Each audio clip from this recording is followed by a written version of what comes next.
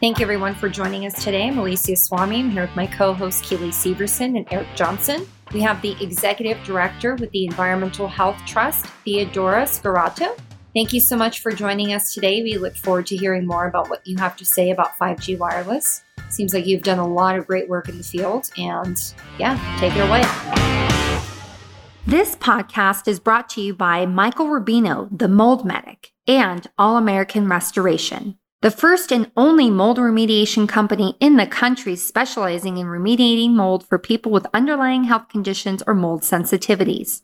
They've quickly become the most recommended remediation company from doctors and mold inspectors nationwide. Check out our show notes to pick up your copy of Michael Rubino's book, The Mold Medic, an expert guide on mold remediation, or visit allamericanrestoration.com to get your home assessed and get your health back on track today. So we're a scientific think tank, Environmental Health Trust, and you can go to ehtrust.org. And I'll say at the beginning, at the end, please do sign up for our newsletter if you want to stay updated on what we're doing. So we work with scientists both in the United States and around the world on the issue of environmental health and prevention, with a focus right now on 5G and wireless, because 5G is going to mean hundreds of thousands of new small cell sites, antennas closer to people than ever before, 20, 30 feet high towers, which are called small cells, that are 10, 20, 30 feet from homes. In my community, despite our heroic efforts and 5 years of stopping the industry laws they were trying to pass laws to get cell towers close to homes, just this summer, there was passed a law that allowed wireless companies to put cell towers 30 feet from homes, no notice, no public hearing, no notice, and nothing you can do. And that's happening across the country in local communities and county. And I can answer any questions about that. But our most recent action, it has been our lawsuit against the FCC. So like with pesticides and all other toxic exposures, we have these lax regulations related to wireless radiation and electromagnetic, non-ionizing electromagnetic fields, but specifically for wireless. And do you want to hear about the lawsuit or? Okay. So just to give you a little history, and I could do a slideshow or I could talk and answer questions too, but the background is when I first learned about this, first question was, what are the laws that we have in place? What happened? Who's protecting us, right? Of course of course cell phones were tested before they came on the market. I mean, we wouldn't be giving these to our kids if they weren't safe, right? I mean, they checked, didn't they? They didn't. There was no pre-market safety testing for long-term exposure for cell phones before they came on the market. The Environmental Protection Agency had a robust research program in place in the 80s and maybe early 90s, although it started to get defunded then. By 1996, they were tasked to set safety limits, thresholds of harm. What is a harmful effect? What's the level it was? They were fully defunded in 1996. They did not set safety standards, proper safety standards. Instead, the groups of that are industry filled, those limits and recommendations were taken. These are limits, allowable levels of exposure that work for the technology, but are not necessarily safe for our biology. And the United States adopted these limits, the FCC, they defunded the EPA from doing any more research, and we've had those limits since 1996. Then the FCC opened up what's called an inquiry. They opened up a record, receiving information. Should we change these limits from 1996? They've been unchanged. Remember, in 1996, cell phones were like a brick. We didn't have Wi-Fi. We didn't have smart speakers. We certainly didn't have children using phones. I mean, when I first got my phone, I was pregnant. I was working in an area. I had a very bad car that always broke down. So I got it for safety. My first cell phone when I was, 30? I was 30. And I used it hardly ever. Now the babies are using them in grocery right, in the grocery store. They're handed them as toys. They're watching videos. We have all this other stuff. So 1996, those limits were set. They've been unchanged. No U.S. agency has looked at the science. They haven't looked at the totality of the science or evaluated whether these limits are protective.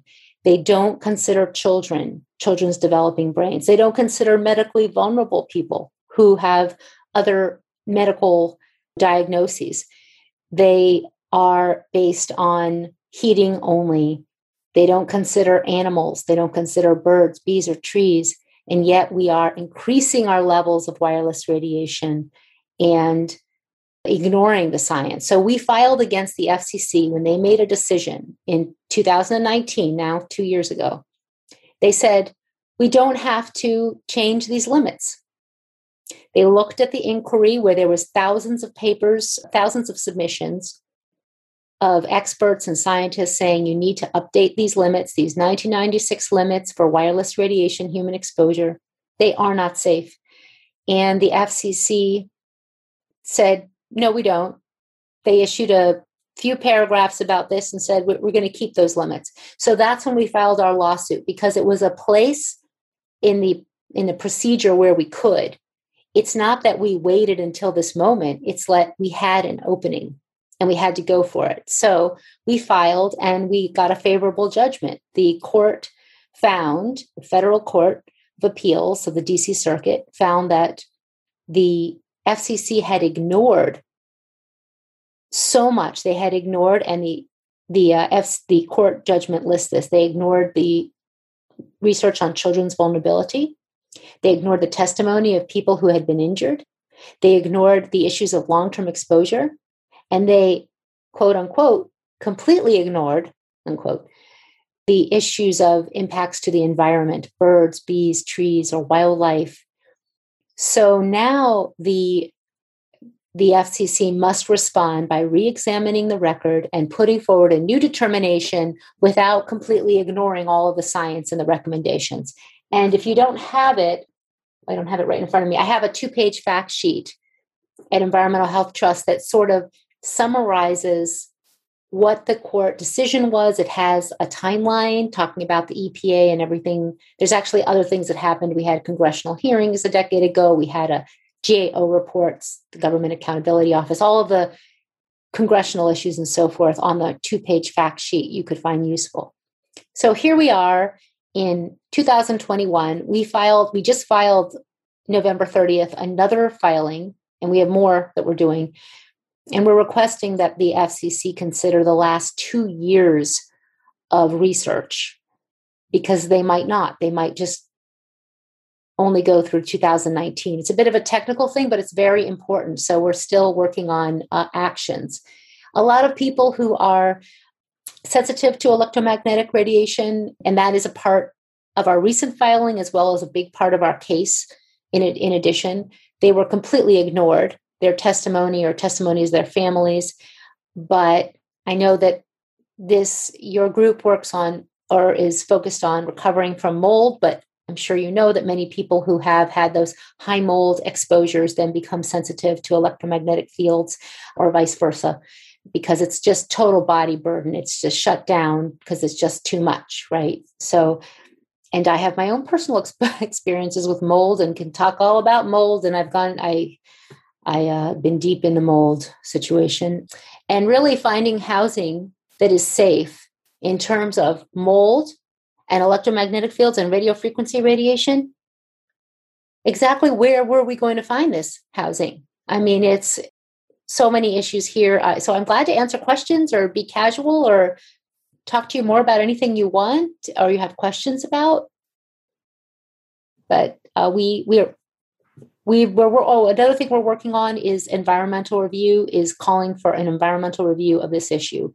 And there are a lot of pieces to it. I hope you will get involved and raise awareness in your community. And also, we have to get our governments accountable on this issue, because people are sick and more people will be sick if we don't do something.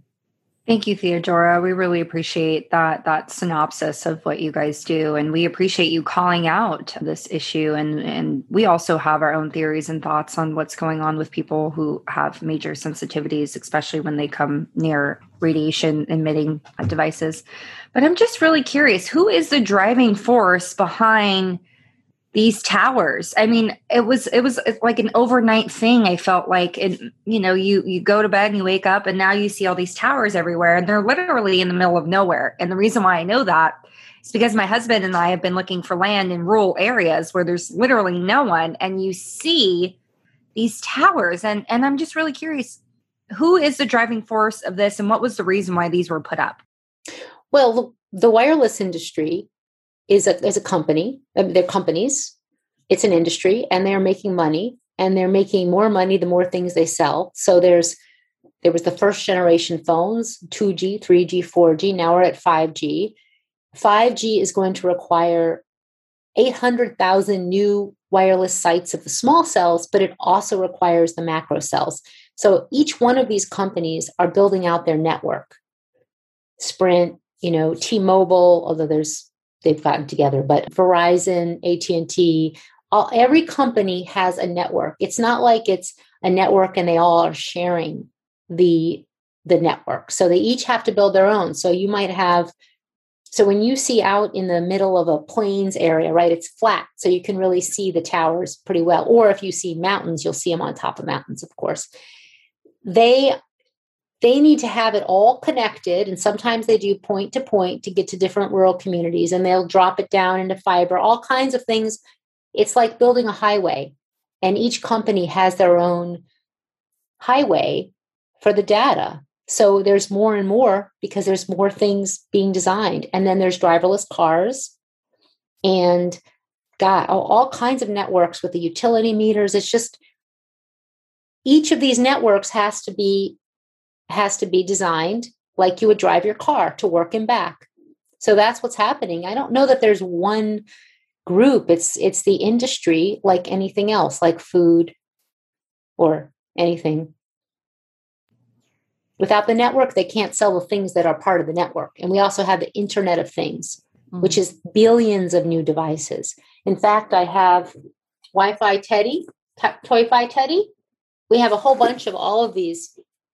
I mean, locator things, toys, industrial applications. It's just in retail stores in terms of occupational exposure. It's just unbelievable what is being planned. And this all was planned years ago, but it takes time. They develop the technology, they roll it out. We had Tom Wheeler, who was the head of the FCC, former head lobbyist of the CTIA wireless industry. He set the stage with several things that happened. Then we had Ajit Pai, who is the former lawyer for wireless industry, then became the chair of the FCC, who then put into place regulations that streamlined and allowed it to be easier to put up the network. So it's been about a decade now of real work on the part of industry to roll this out. But before that, they were rolling out the previous generations. It's just the money has gotten so huge now. I mean, industry is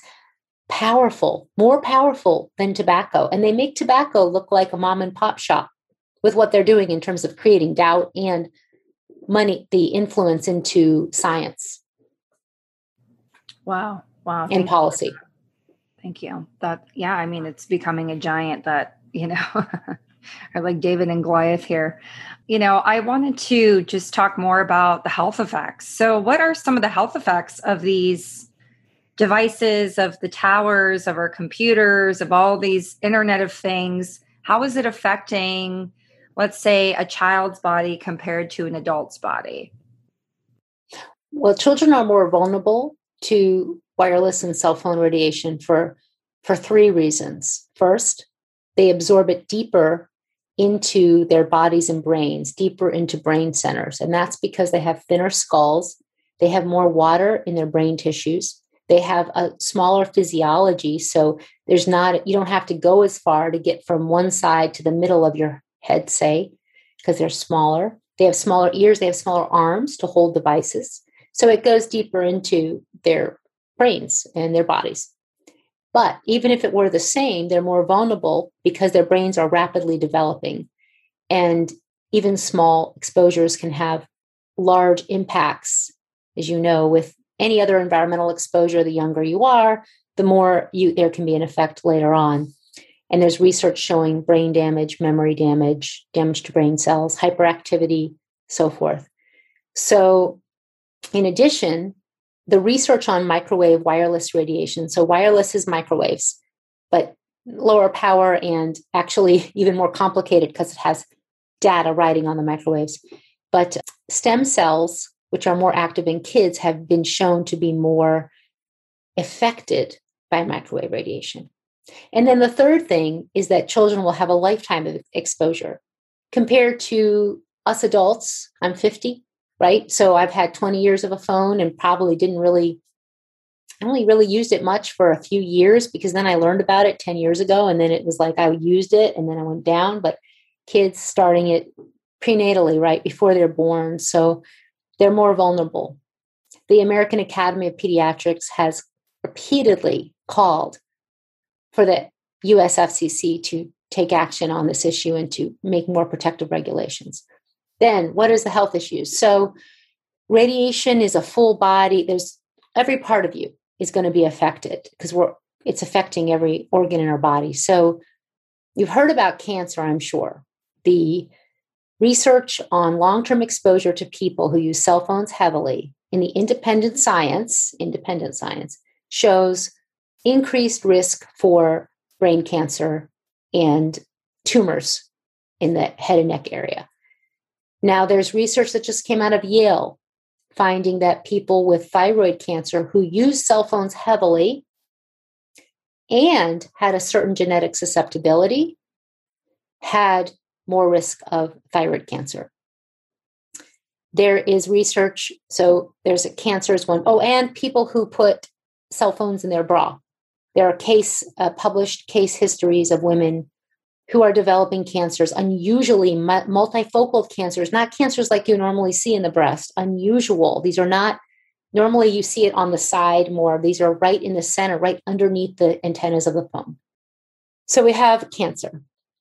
But cancer is actually the least of, I don't want to say it's the least of our concerns. I don't mean to say that. What I'm saying is there are other concerns which are worth their own place in the story. So we have impacts to the brain, which I talked about, damage to brain cells, decreased brain cells in rodent studies, research from Yale on mice that finds increased hyperactivity, damaged memory in mice that are prenatally exposed. For the studies that looked at pregnant women, which of course you can't cut open babies or pregnant women to look at their brains. In the animal studies, they actually look at the brains and they can count the brain cells, which is how we know the decreased brain cells, and they can find the altered brains. However, in people, there's research showing behavior problems, impacts to hearing, and neurocognitive issues from prenatal exposure. The study in memory I was mentioning there's a study on Swiss teenagers looking at teenagers who put the phone to their head. Those who had the most time with the phone to the head, they did memory tests at the beginning, a year later, 1 year. And the tests they did, the memory tests for the kids, specifically were addressed to the part of the brain most exposed. And in those kids who used the cell phone for the longest, they had memory damage after 1 year. That was a replicated study. So we have brain, we have reproduction, sperm damage, damaged sperm, damage to testes development in animals. In humans, also, when they take human sperm and put it in test tubes and expose it, they find damage also. And then oxidative stress. The majority of studies show oxidative stress, which of course is not only a hallmark of cancer, but it can lead to or, be a part of all kinds of other diseases. So if you already are sick, to add in something that is going to create this less resilience in your body to handle everything else. So in fact, I have, and I'll put in the chat a link to some of the latest studies that have been done on this that are reviews about all of these issues. There's research looking at impacts to the brain, and they find that the impacts in the brain are very similar to those changes you'd see in the depressed brain, people who are depressed. So there's a lot here. Now, there's a big explosion of autoimmune disease. Are you seeing research connecting EMF or radiation exposure to autoimmunity? Well, I think that there is research that has looked at the immune system, and there really needs to be more research in general on this, although I don't think we need any more research to know we have a problem. But I can send you some of the research on the immune system that's been done and on DNA damage. I'm moving into genotoxicity, but I think that really is important, especially in terms of also, so I'm talking about wireless a lot right now, but there are lower frequency fields, magnetic fields, which in fact, if you have a phone, the phone emits several kinds of non-ionizing electromagnetic fields. You've got the wireless, and then you have the magnetic fields and the extremely low frequency fields.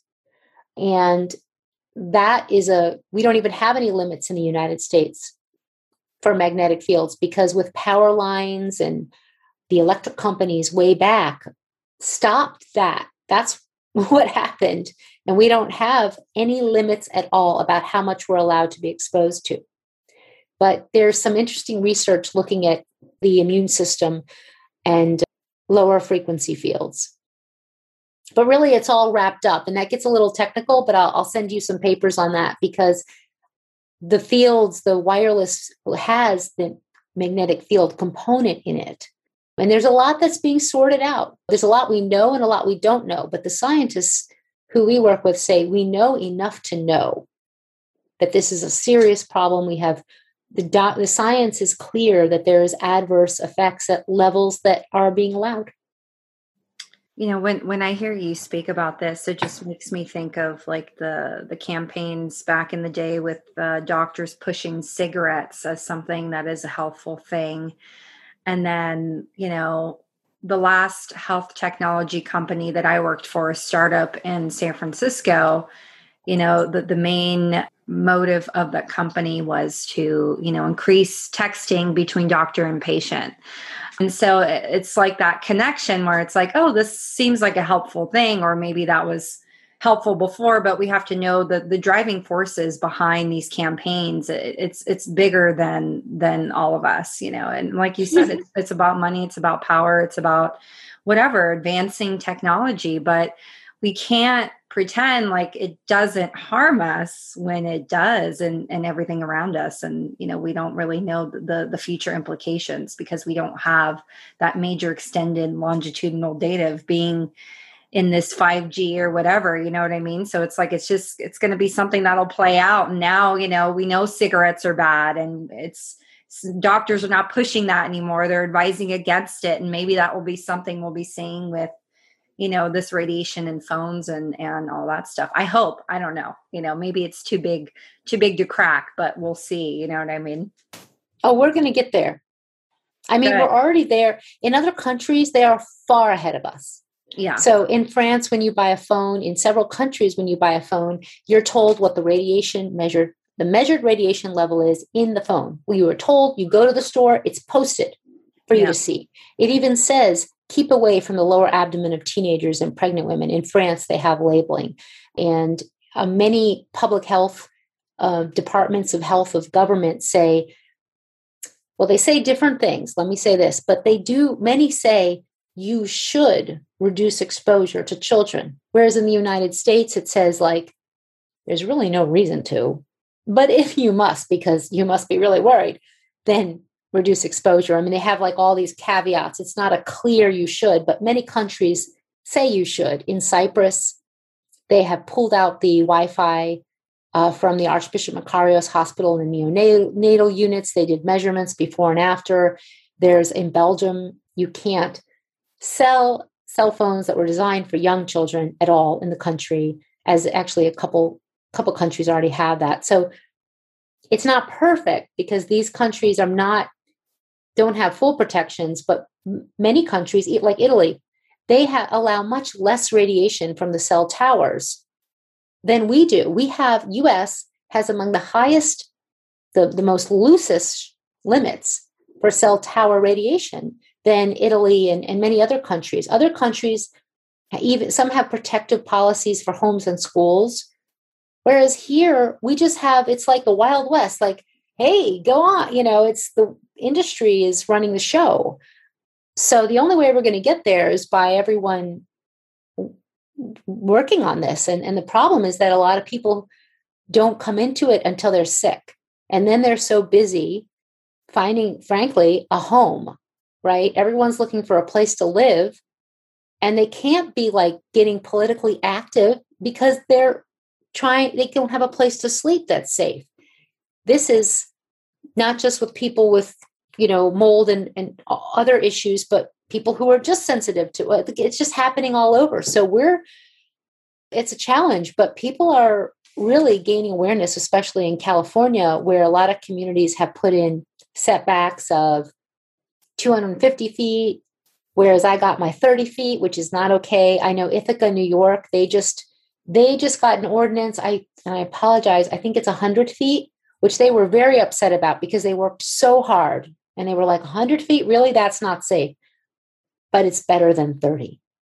And it's better than 20 or 10. Like in our community, if you live in the city or in a mixed residential, it can be 10 feet. How is that okay? We have them at 17 feet here. A home, a bedroom, 17 feet, and antenna. So, but I believe that we're going to get there. We are so going to get there. Thank you again, Theodora, for your work and what you guys are doing. You're taking these people to court, and that seems to be the viable method of getting things done around here with many other issues. We won't go there. But, with any other problem that people discover, there's a plethora of snake oil salesmen to offer your potions and supplements and whatever. And so we're all seeing these EMF protective devices. Put this little sticker on your phone and that little dot on your computer, and it's going to save you from the EMFs. Now, what is an actual viable thing that people can do to protect themselves and their families? And are these things effective?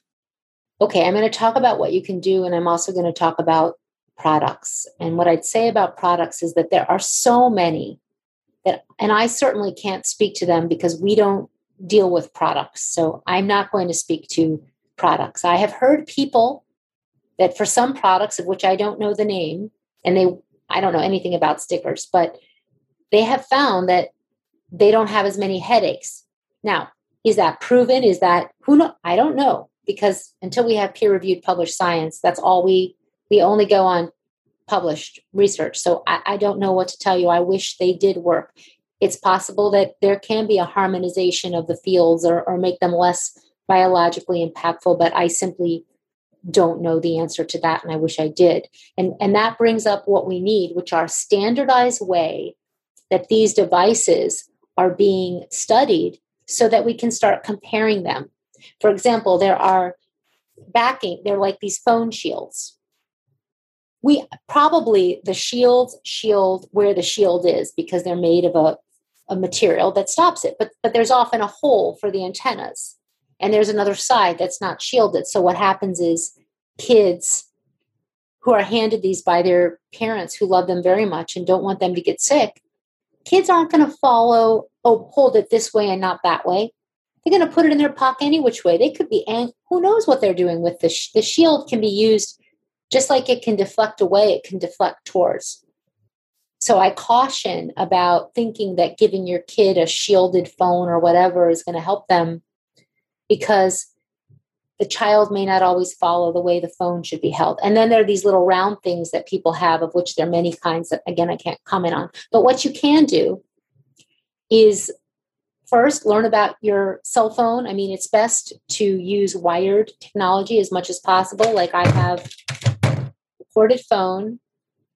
I cannot get a landline here. It's through the internet. So it's corded and then it goes into my modem in the system in the house. And I pay extra to my phone company, right? It's not a copper landline. If you have a copper landline, keep your copper landline. And I use a phone. Some phones, if you're sensitive, have a lot of magnets in them. But I found there are phones that have less, especially when they're a lighter handset, and you don't want a handset that has the buttons in it, even if it's corded. That can hurt people's heads. I know it hurts mine. So this has worked for me. There's also low EMF phones. So also with your internet, use Ethernet, because then the data is going through the wire, not through the air, being absorbed into your body. It took us a while to do this. And when I did, I thought, my goodness, why didn't I do this sooner? Like, I had cords running around my house. Let me tell you, my friends, they got their cords and you can put them to the wall. It's just like a decade ago when we had cable and we had cables, right? We ended up getting an electrician to run some ports so that I have one into my office. You want to learn how to use your phone to decrease exposure. So don't put it to your head. Don't put it on your body. If you must use it, turn off the antennas you're not using. If you're using the Wi-Fi, which hopefully you're not, anyway, whatever antenna you're using, have that on and turn the other ones off, like the Bluetooth, the data and so forth. Know that when the service is low, like you have 1 or 2 bars, then the phone is going to emit much more radiation to reach out. So you don't want to use your phone in a low service area. You want to, I have it in my home where we don't have wireless, and I can't have wireless in the home. My daughter, who's in college, of course, wants to use her phone. So you can get an adapter and she plugs it into the Ethernet. This is an adapter. Then you have the Ethernet. You put that on the other end, and she can do everything on her phone with this adapter, with the corded. And her friends do it too, even though they're not none so happy, but that's what they do. So there are a lot of tips and tricks to reduce exposure. And step 1 is at nighttime. Turn it all off at night. Then at least you get your sleep. That was our first step. Turn it off when not in use. I could talk more I could talk and talk. So tell me what your question. As I watch the emergence of these strange illnesses, my problem began with mold. And I saw that the first people to acquire electric hypersensitivity were mold victims. Yeah. So can you tell us about your own mold story?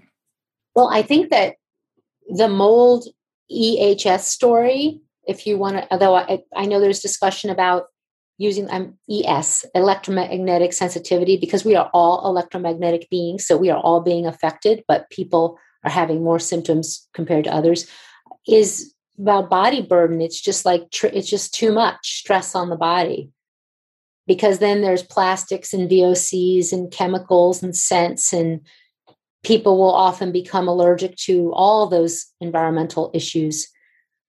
Certainly, a lot of people I know who are sensitive had a mold exposure.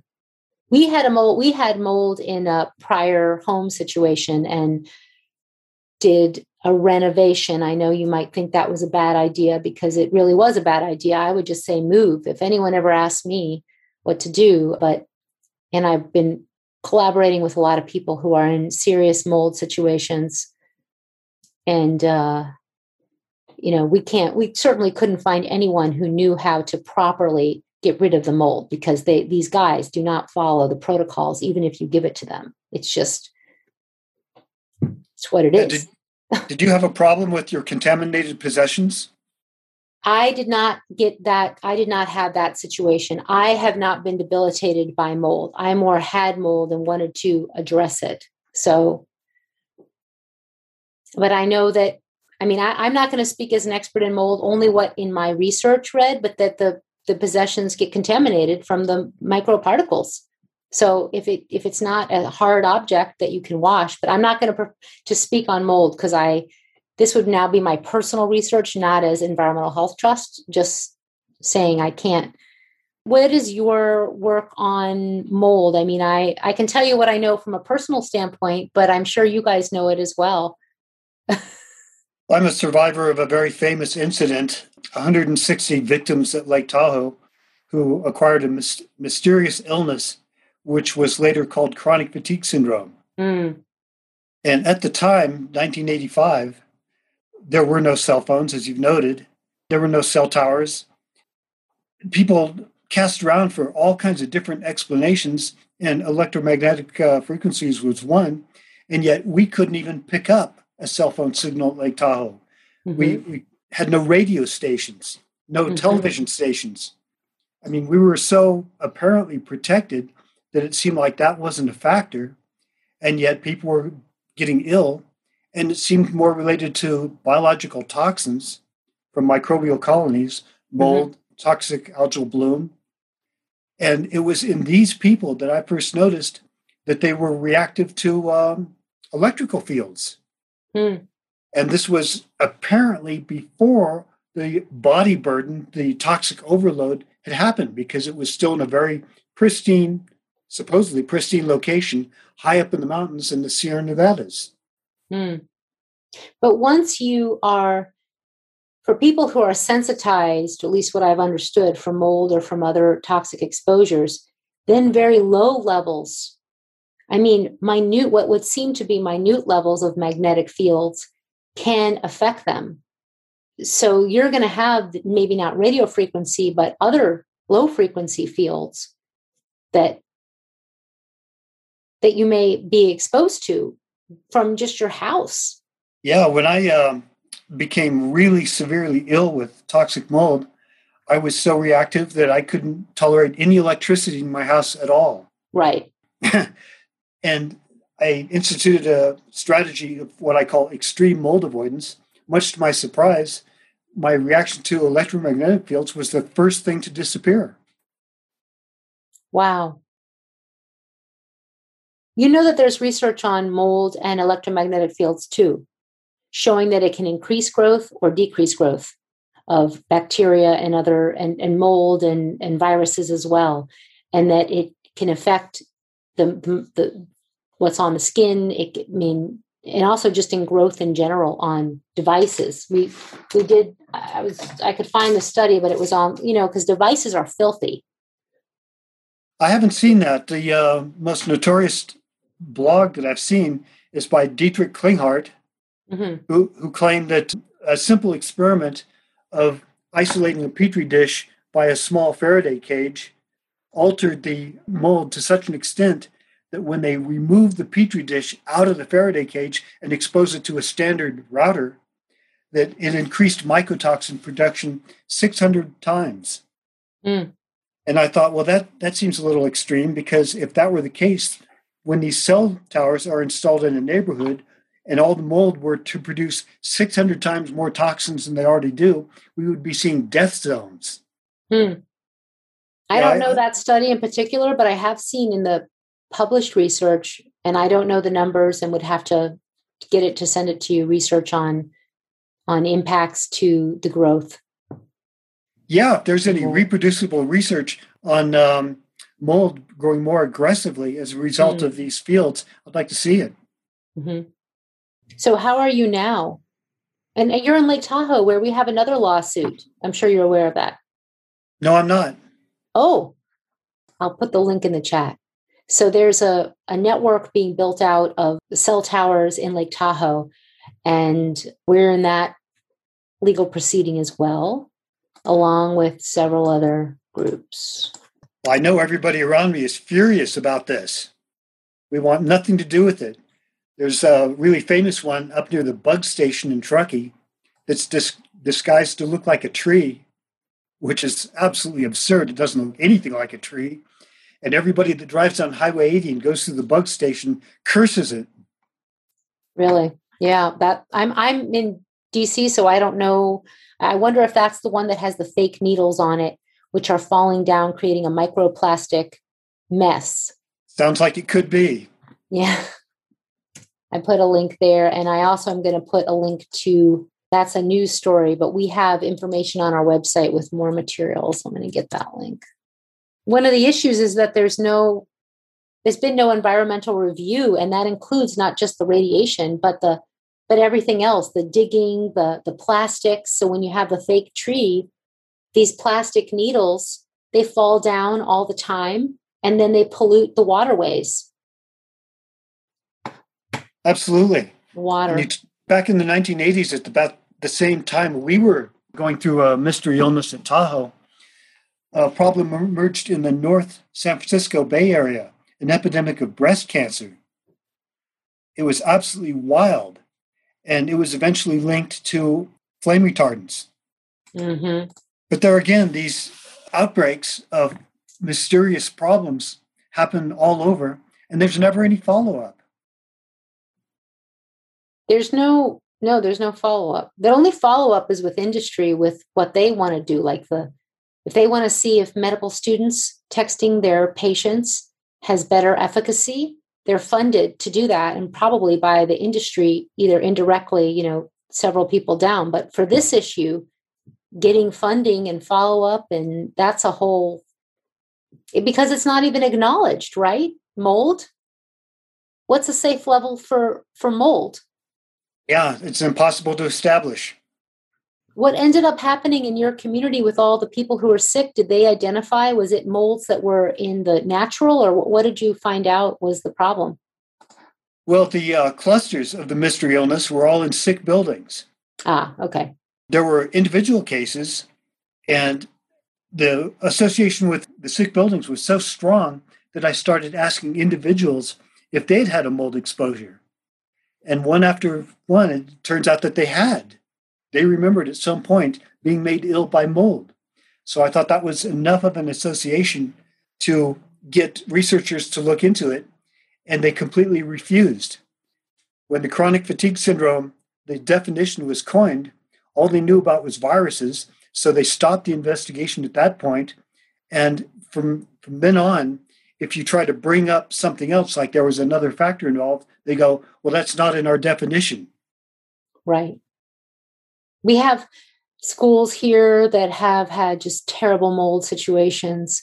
And of course, in the poorer areas, it gets a little press, if that, and then nothing. And then teachers who, come to what I moved around the DC area, but when I was over there in that community, I was working with the schools and the teachers, and they were sick and they were out. They weren't getting compensation. It was just a nightmare. The schools would just shut the doors of the rooms and say, well, that's the room that's contaminated. And then that's it. And it's extraordinary that back in the 1980s, this phenomenon, this toxic mold, sick building syndrome phenomenon, was so unknown that the Center for Disease Control and all researchers who analyzed the origin of the chronic fatigue syndrome outbreak were unable to identify mold as a cause. Mm-hmm. That's amazing to watch something go from completely unknown, unrecognizable, to everywhere in such a short period of time. Mm. So I read about nanomedicine, where they used the surface energy of nanoparticles as a vehicle for medicines to get into the blood and into the brain, because they have a special charge that allows them to get past our defenses. Mm-hmm. And they're very useful in cancer. They take gold nanoparticles of a specific size and shape, so it has exactly the right density, so that it will have this ability, this either a lack of charge or a special charge or the right surface energy characteristics to go right to the tumor and accumulate in a tumor. And as we know, cancer tumors, they have extra blood vessels. The body actually channels extra blood to a tumor. And these nanoparticles, these gold nanoparticles, will accumulate in a tumor. And then you can bombard the accumulated nanoparticles with electromagnetic frequencies, which excites the valence electrons, which spin faster and faster, turning these nanoparticles white hot, which kills the tumor. Now, it seemed to me that if they know that nanoparticles have this property in the laboratory, is it not inconceivable that nanoparticles out in the wild, from the atmosphere, from various sources, might accumulate in the body and make people reactive to 5G, to electromagnetic fields? Because as you get close, these valence electrons are being energized, and the immune system doesn't like it very much. So Have you heard that? If you'd like to join us on a research study, Theodora, that's our proposal. Well, if it can heal, it can harm. So there's tumor treating fields. There's treatment for liver cancer using electromagnetic fields, and they're delivering the chemotherapy into the brain with electromagnetic fields by making the more permeable the membranes. I mean, it all makes sense. Yeah, it's very scary.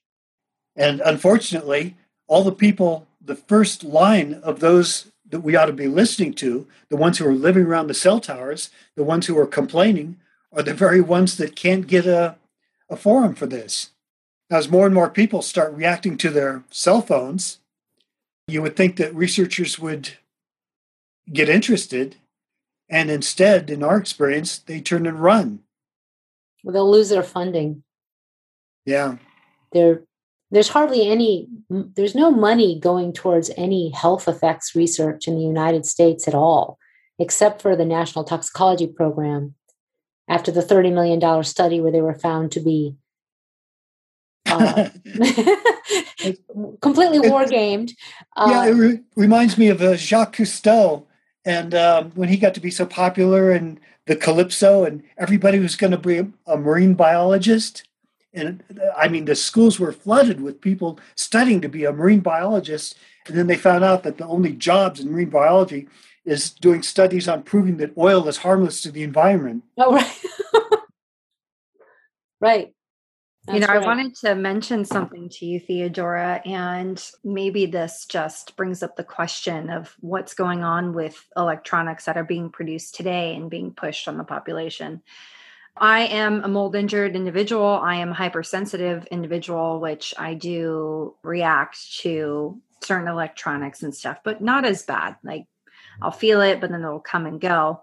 We recently bought a brand new MacBook laptop, and we brought that in the house and unveiled it. And that knocked me on my butt, literally. And I told my husband, we got to take this out of here. I can't even tolerate this thing. And so it made us wonder when I shared it with Eric and Keely, what's going on with these new products? Are they like double, triple the amount of electromagnetic radiation that's coming out of them? Or what's going on? I'm about to get a new MacBook too, and I'm really worried about it. I mean, I guess my question is, are you sure you have all the intent? Do you have a meter? No, I don't have like a meter or Geiger counter or anything that would be able to measure. Because what I found is they are not, well, if you're using it on wireless, yes, they are pumped up. They're more pumped than the other ones, than the earlier ones. Like I think I have a 2000 and it's like 10 years old. I have a refurbished, but it's not working for me anymore. I'm doing too many. I can't run video on this computer. So last time I got a new computer, we had to take it back. Now I have a meter. So when my daughter's friend came over with her new fancy MacBook, she said, "Oh, Theodora, the Wi-Fi is off. It's off," she kept saying. So I go down there with my meter. I'm like, no, it's not off. We had to go into the settings, into some funny thing to get that Bluetooth off. We had to really work, but the only way to do it was with the meter, or else you don't know what's on and what's off. And that was what ended up happening. It took us like an hour to get Bluetooth off. And then and then there was Siri. So somehow Siri was on. And when Siri came on, it was turning on some antenna, even though the Wi-Fi was off. So it was like all of these things, which could be a part of the problem. The strange reaction to Apple products was such a hot topic in mold groups that I went to the Apple store. Really? And tried experimentally going near all the different products in the store to see if there were any I was reacting to. And I found that there were some. Interesting. I mean, they were like deadly, and they weren't even turned on. They weren't even hooked up. Well, maybe they were still transmitting because, they'll transmit even though they're not on or doing things. I don't know enough about that to say, but I did find that some people in assembly working in the where these products are made started having strange illnesses from working with it, and that was never explained. We just did. Oh, I'd have to go upstairs. I don't have it with me. I'm reading Death by iPhone, which is all about, and we had an environmental health film festival, which you can watch my interviews. Have you seen any? Do you know about our, okay, we did a Jackson Hole Environmental Health Fest. We had free streaming movies on all kinds of environmental health issues. Then we did interviews with the producers, and that's all on our YouTube channel, our Environmental Health Trust YouTube channel. I'm not sure if we have it as a playlist. You have to look up the word interview. And we interviewed the director of a movie Complicit that went to China, all of the sick people with leukemia and so forth. I mean, it was just such a tragedy. And there are chemicals in the devices, of course, that are sickening the workers. But there is research. I'd have to find it. We don't normally put it up, but there's, just like flame retardants are in electronics, there are chemicals in the device when you, the consumer, then get it too. So it's a whole bunch. It's so much environmental degradation. But you can watch those. And also, I recommend Ovid. If you don't know about OVID, it's kind of like Netflix, but for documentaries. And I signed up. It's like a yearly rate. I don't have any financial attachment. I'm just passing on the news. They have documentaries about oil, everything, toxic chemicals and so forth. And there's also they have a sale. So it's like half price for the whole year. You can watch any movie in there. All of these fabulous documentaries, including a lot about the chemicals in China and in the manufacturing plants, Korea and so forth. I think a lot of the problems that Apple, the workers were having, was eventually linked back to the metals involved in the construction. And the cleaning products, the benzene too. Yeah. And the companies are also dumping their pollution from the manufacturing into the water. And it's cheaper to violate the lax laws already in place than to actually follow the law. So they dump. When they get caught, they pay the fine, but it doesn't matter. Yeah, back in about the time of the mystery illness, when I was really losing it, I had a weird reaction going through Silicon Valley, Mountain View, Sunnyvale, Palo Alto. I would just drive through and get horribly ill just from a single pass, just driving through, not even stopping. And that was in the height of the illegal silicon chip trade for computers. And I learned that what they were doing down there is illegally washing these chips with toluene and trichloroethylene, right, and just dumping it right down the toilet. And to this day, they have a terrible problem with these solvents down in the water supply, which is ignored because people believe that underground is safe. Yet in some of the houses, they can test the air, and it's accumulating in the houses, completely overlooked. And I've been down to Stanford to talk about it, and they are absolutely not interested. And yet Mountain View has one of the highest rates of multiple sclerosis anywhere in the country. Really? Yeah.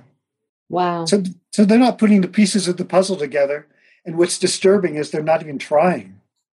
And they're informed and not acting. It's not just that they don't know. It's they've been informed and they're looking the other way. Completely. Certainly on this issue of wireless, the companies have fought very vigorously to stop the consumer right to know about cell phone radiation.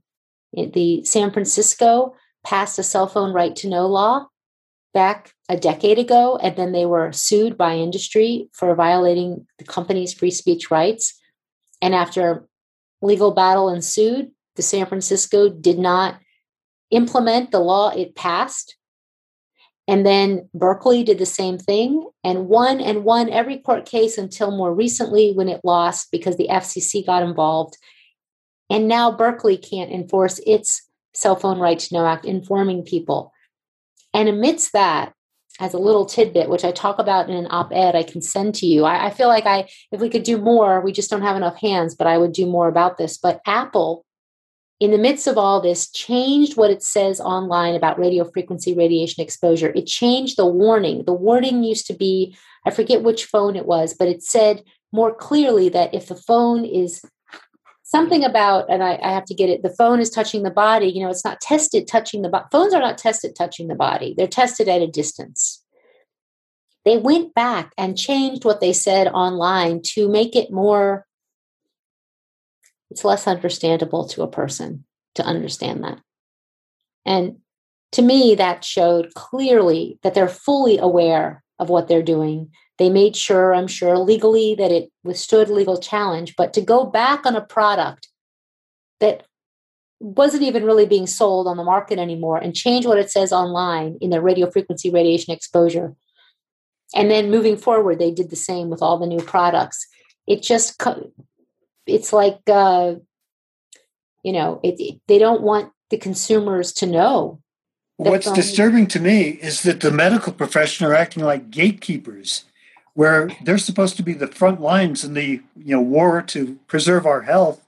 And yet when patients go to doctors with these complaints, it's always, well, you have no proof. There's nothing in the literature. You can't substantiate your anecdotal claims. So they've actually become a wall preventing us from making contact with researchers who would follow up on some of these observations and perhaps substantiate a few of them. Right.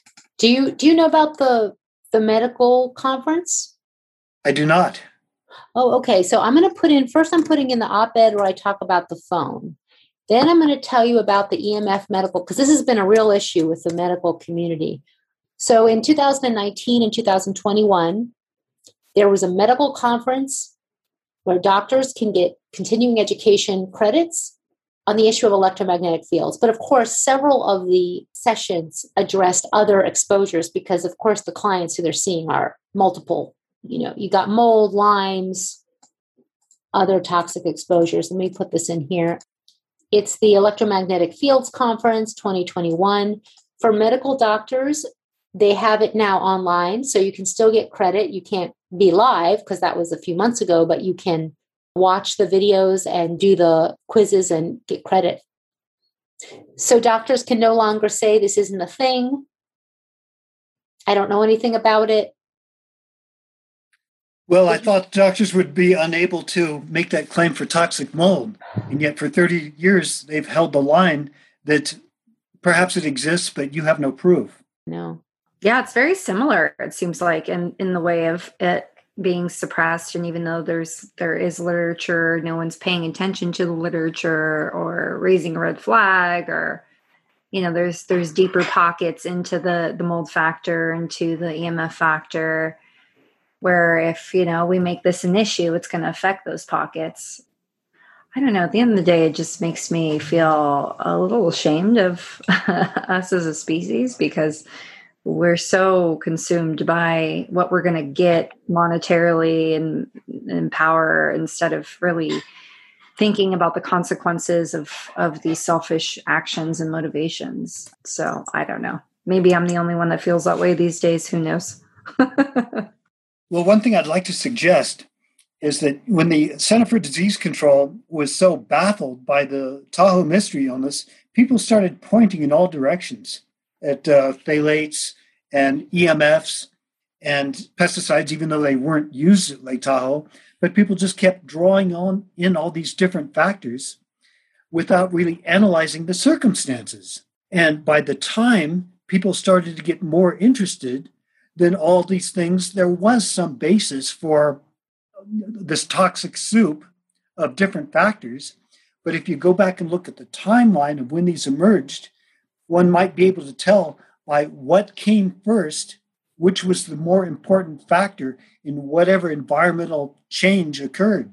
I suggest that with electromagnetic fields because, as I say, the mystery illness that chronic fatigue syndrome was coined for was prior to the installation of all these cell towers. But what was emerging at that time was the toxic mold phenomenon. Mold, more and more people that I know who are sort of not in the world of environmental anything are having a mold problem. So that's a question. It's getting worse with all the water. At least here in Maryland, we have too much water. We're getting floods and so forth, and mold. Yeah, is it possible that the ambient electromagnetic fields are altering the characteristics of mold in such a way as to make it more aggressive? Hmm. I'm also really interested in, because this was, I don't want to get too far into conspiracies, but there was also a lot of talks between 5G and COVID. And so people were thinking that there was some sort of link, because as soon as all these towers went up, we were having the COVID problem. And also people linking radiation exposure symptoms to COVID symptoms. And I'm just really curious if you can talk on that fact, or if you have any insights or ideas. We do not advocate for burning down cell towers. This is happening all over. I think that illnesses related to electromagnetic radiation have been preceding the 5G rollout. So there certainly is research on immunity and on how your body is as resilient, as healthy as possible. Electromagnetic fields are not going to help you. So, but I don't have any information on that. I know that that's being put forward, but a lot of what's being put forward especially like on social media, is really, it's gone too far. And unless we only talk about what's published, so I can't say that 5G has caused COVID. As of yet, the 5G revolution has not really impacted Tahoe all that much. We still have terrible telephone service here. And so I find it curious that when COVID passed through, it almost seemed like we were immune to it. I think a lot of us got it. I did. And there were very few fatalities, very few reports of serious illness. As far as I know, no intubations, no serious illness occurred around here. Down in the valley, yeah, it had more impact. But there's a research institute in Incline Village, which began because it was the source of the original investigation that resulted in chronic fatigue syndrome. This research institute has been there for all these years. They got a grant to study COVID. And I kept waiting, okay, when this virus goes through, how is it going to affect people who had been previously afflicted with the mystery illness? What impact is it going to have on our community? Nothing. Not a word. They did all the testing. They did thousands and thousands of tests, and they were commissioned with a grant fund to give us some kind of data on what was going on, and there's been absolutely no word. So I can't help but wonder if maybe the reason why we seem almost impervious to this virus is our lack of 5G up here. I don't know. Perhaps we could look at places. One of the problems is that we don't really have good data on where there is 5G and where there isn't, because you have the data that the industry gives you, but that doesn't actually mean much for three reasons. One, sometimes they say there's 5G, but it's really 5G evolution, or it's 4G. I mean, it's all kinds of Gs, and it ain't high frequency 5G. It's just more of the same. Who knows what it is? But it ain't. But so there's that problem of what are we really getting? Then there's the problem of, you might not think there's 5G, but there actually is 5G because they're testing it, or they have other industrial applications that you may not know about that are happening, that are not Verizon and not AT&T.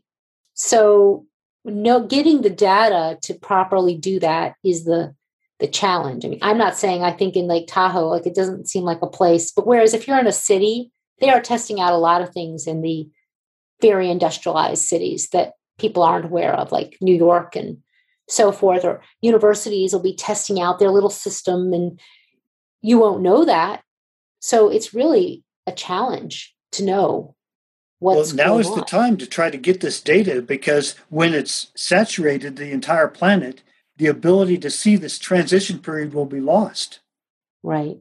We're not measuring and putting that data up. Switzerland does, France does, many countries have real-time measuring. You can go online and look up your address and see what the radiation is near you. But here in the United States, we cut those field offices at the Environmental Protection Agency that were doing that over 2 decades ago. So we don't have that data. We don't even have measuring, like my meters don't measure the higher frequencies. I don't have a consumer grade meter for the millimeter waves or sub-millimeter waves.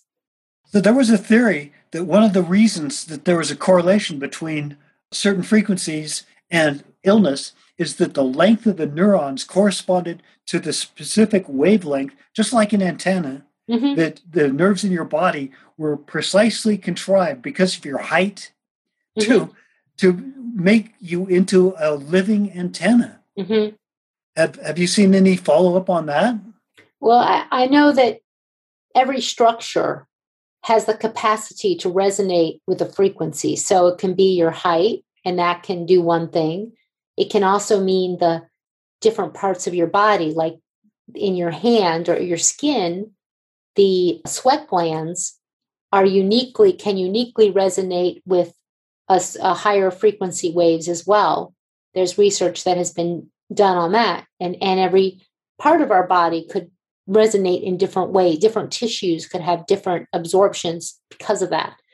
But I don't have a synthesis of that. I mean, that's understood to happen. The question is, what does it mean? And delving into that, I don't have that information. Theodora does not have that information. All right. So what we need to do is figure out some way to get researchers to be more open to anecdotal observations so that as these complaints emerge, they'll be seen as clues rather than evidence that should be thrown out or suppressed because there is no peer-reviewed literature supporting it. Well, you can file to the FDA. I've been meaning to get this up again. Like the FDA has a place you can file about their electronics if you have a problem with it. If you've been injured by a electronic that's radiation emitting. They do this for like medical things and so forth, but there is no reason that we or the public can file. I filed about my DEC phone, file about the devices. If it's getting you a headache, if it's this, if it's that, file. The problem is they're not doing anything with that information, but at least it will exist. We have begun questioning them about that. I mean, they should be compiling the data, analyzing the data, because then you have a record of it.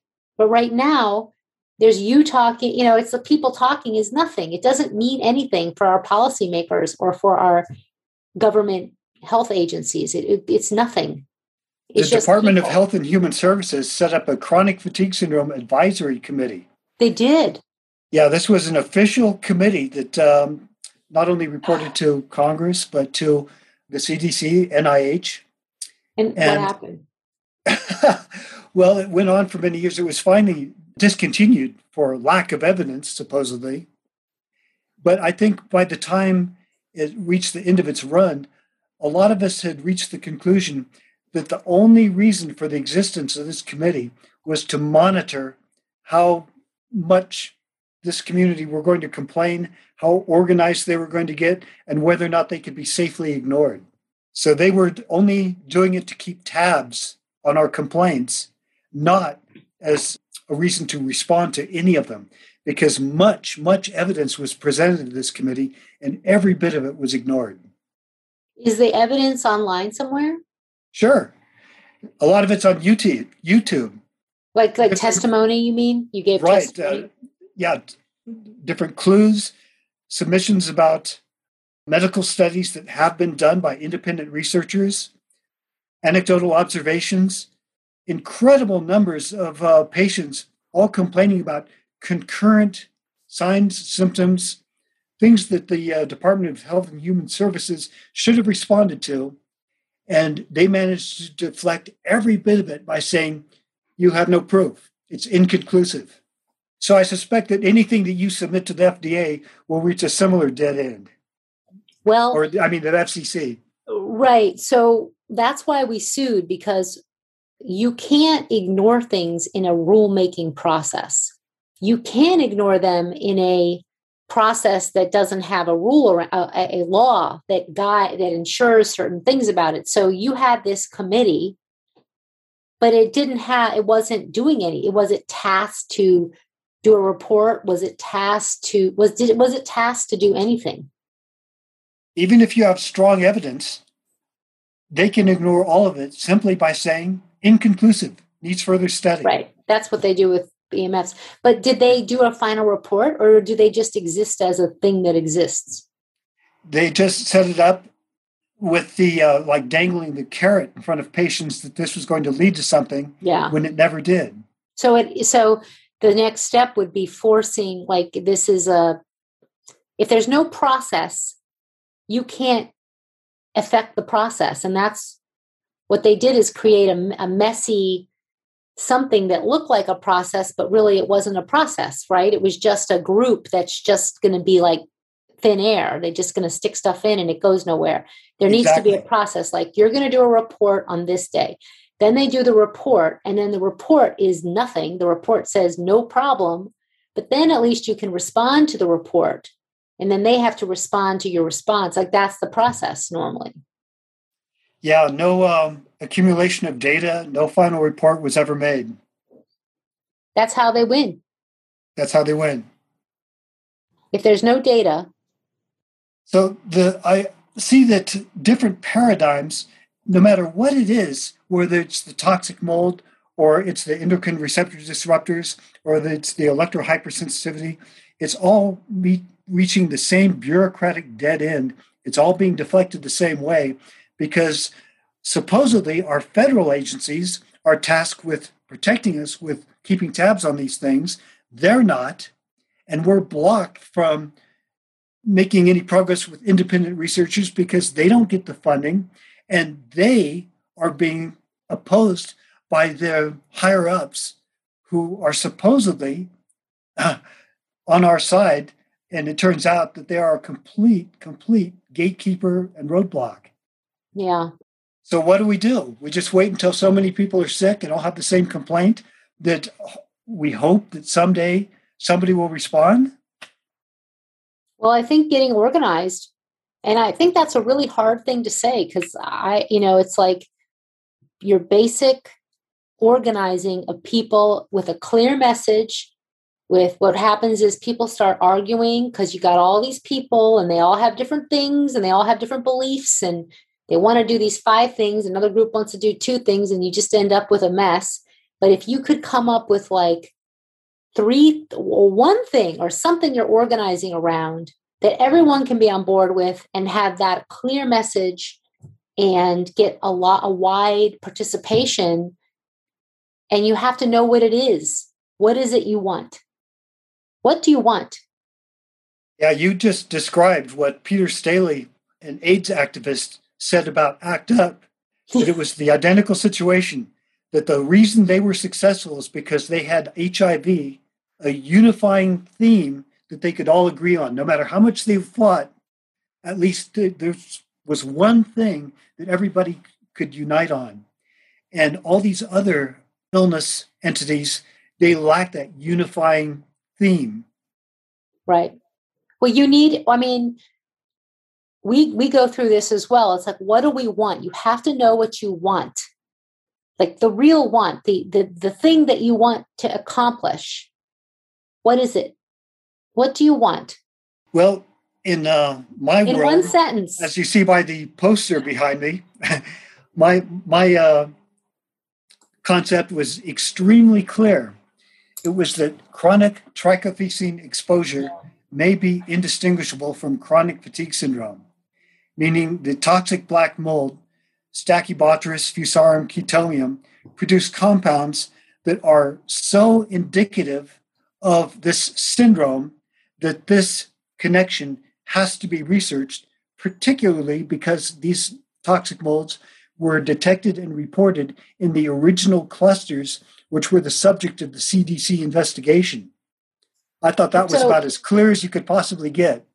Right.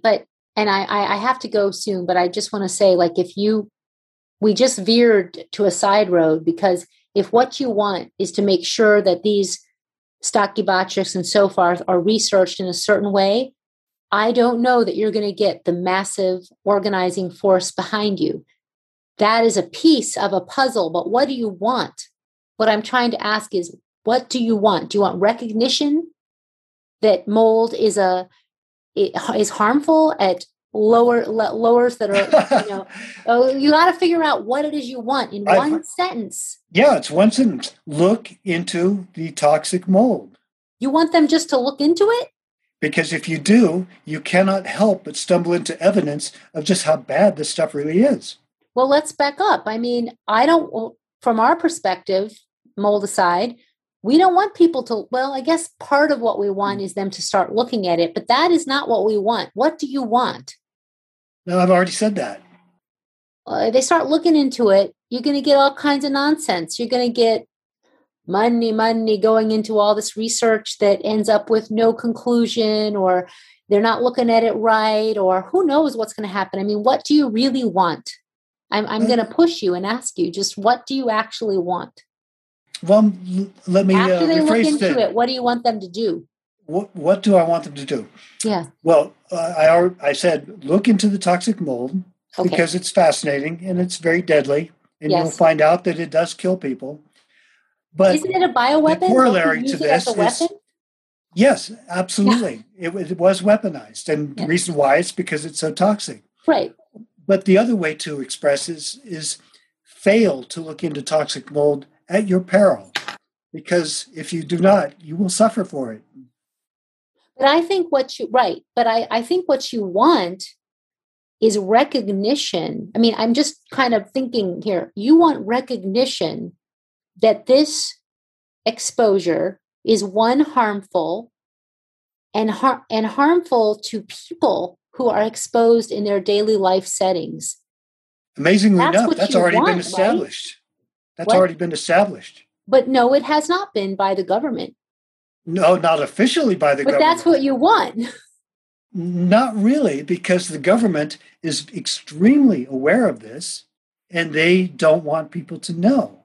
But what is the problem? Okay, you're saying that they're aware of it and they don't want people to know, but I'm just saying from an organizing perspective, if you really want to fix a problem, what is it that you want? You want the government to be, I mean, isn't what you want there to be like recognition that you've been injured and that other people are being injured?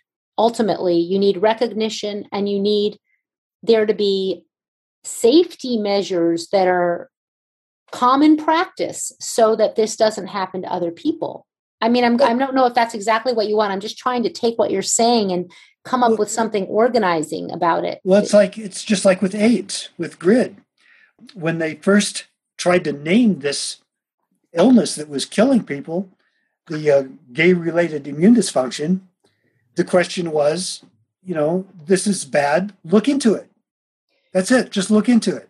But looking into it can be millions of dollars into nothing. It can be millions of dollars into a report that says nothing, unless that happens all the time. Look into it in a scientific way.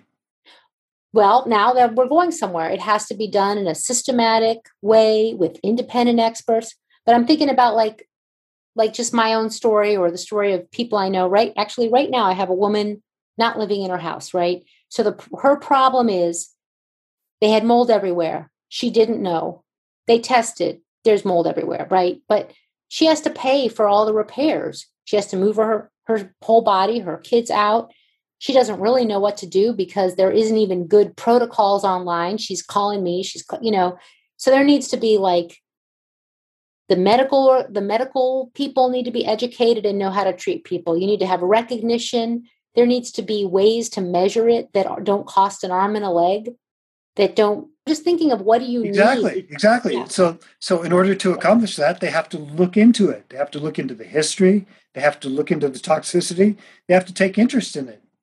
Maybe what you want is a National Academy of Sciences report to do a roadmap of the science, the treatment, and policies that can protect people. I'm just thinking of something you can ask for that everyone can get on board with. That will get you where you want to go. What I've been saying for many years is just look into the original chronic fatigue syndrome cluster. Just look into it. And you would be amazed to find out that we knew that it was toxic mold at the time. So this entire chronic fatigue syndrome that's been so confusing to everybody all these years, it was actually explained before the name was even coined. Right. I mean, I know someone who got the special test for the, pardon me if I don't say it right, but the that word. Trichothecenes, yeah. Yeah. And there it was in the house, in just a regular old house.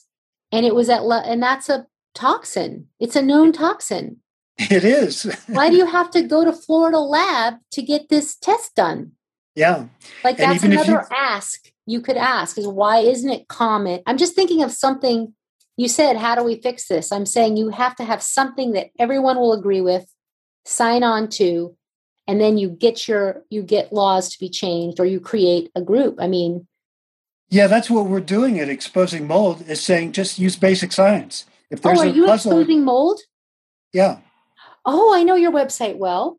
Yeah, our theme is use proper science. If there's a mystery in front of you, isolate the data set and use systematic, rational methods to analyze whatever it is that you've delineated. So do you have a list of people who you're working with? You can ask Alicia about that. Or we're sort of vetting and building a group and a list of people who would be interested in research and launching a symposium. And so we're very early stage in this foundation that we're creating here. Mm-hmm. So we're just really trying to vet the proper people because a lot of people are still continuing this lie of mold is not a problem and mold is everywhere and we don't need to look into it. So at this point, again, like I said, we're just trying to vet people and then take the next steps on what to do and also help the patient population that is falling through the cracks, that's extremely sick, that's losing everything because of these mold experts that are saying, get this purifier, do this remediation, and still no resolve. So we're casting a wide net right now, and we're really trying to get that honed in. And we like to interview people like you because there is such a connection between all of these different issues. And it seems like how people are treating and government agencies are treating the EMF factor, they're treating the mold factor. And so we're just trying to build a plan here.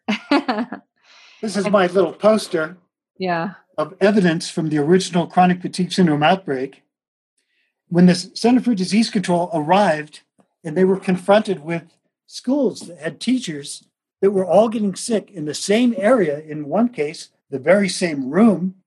It seemed like a simple matter of science to just determine what the heck is in the room. I mean, that's as basic as you can possibly get. And what they did is they said, you have no proof. Well, wait a minute. That's why you're here. You're the CDC. You're the investigators. You're the ones supposed to do the science to conceive of the idea that if there's a toxic substance that's unknown in a particular location, you analyze this until you find out what it is. And somehow they've managed to turn this entire exercise into such a state of confusion that you cannot solve the most simplest things anymore because now there are so many people going, well, we don't know anything about that. Right. I mean, it's really interesting because it's like, who's behind it? Is it the building industry? You know, we have the wireless industry. This is a big industry, but why in the world is mold? Like, what do you know? Who's confusing? Like insurance, building. I mean, I find that there's a deeper sociological problem that goes beyond profit. It's dealing with the psyche of an academic. I call it academic insanity. Because from my way of thinking, as an original prototype for this chronic fatigue syndrome, I should be able to go to any doctor, any researcher, say, I have evidence about the original chronic fatigue syndrome cohort. I can explain it to you, and I can make sense of this whole thing. They go, no, you can't. You're just one patient. Right. I don't know any doctors who really understand this as deep. Well, have you talked to Lisa Nagley? And what do you think? Yeah, I've talked to her. Yeah. We tried to get her on, but she didn't agree to come on the show. So I spent hours talking to Lisa Naj. I told her the entire story. In fact, this was before the XMRV debacle, when they thought for a while there that chronic fatigue syndrome was due to a retrovirus. And I spent hours talking to her. And as I was telling my story about mold avoidance, learning to detect moldy buildings and avoid cross-contamination by washing my clothes, what's she doing? She's running back and forth to her laundry room because she was doing exactly the same thing I am, washing all of her clothes because she would go into work, into her moldy office where she was working as a doctor, and she would have to decontaminate so that she could tolerate her house.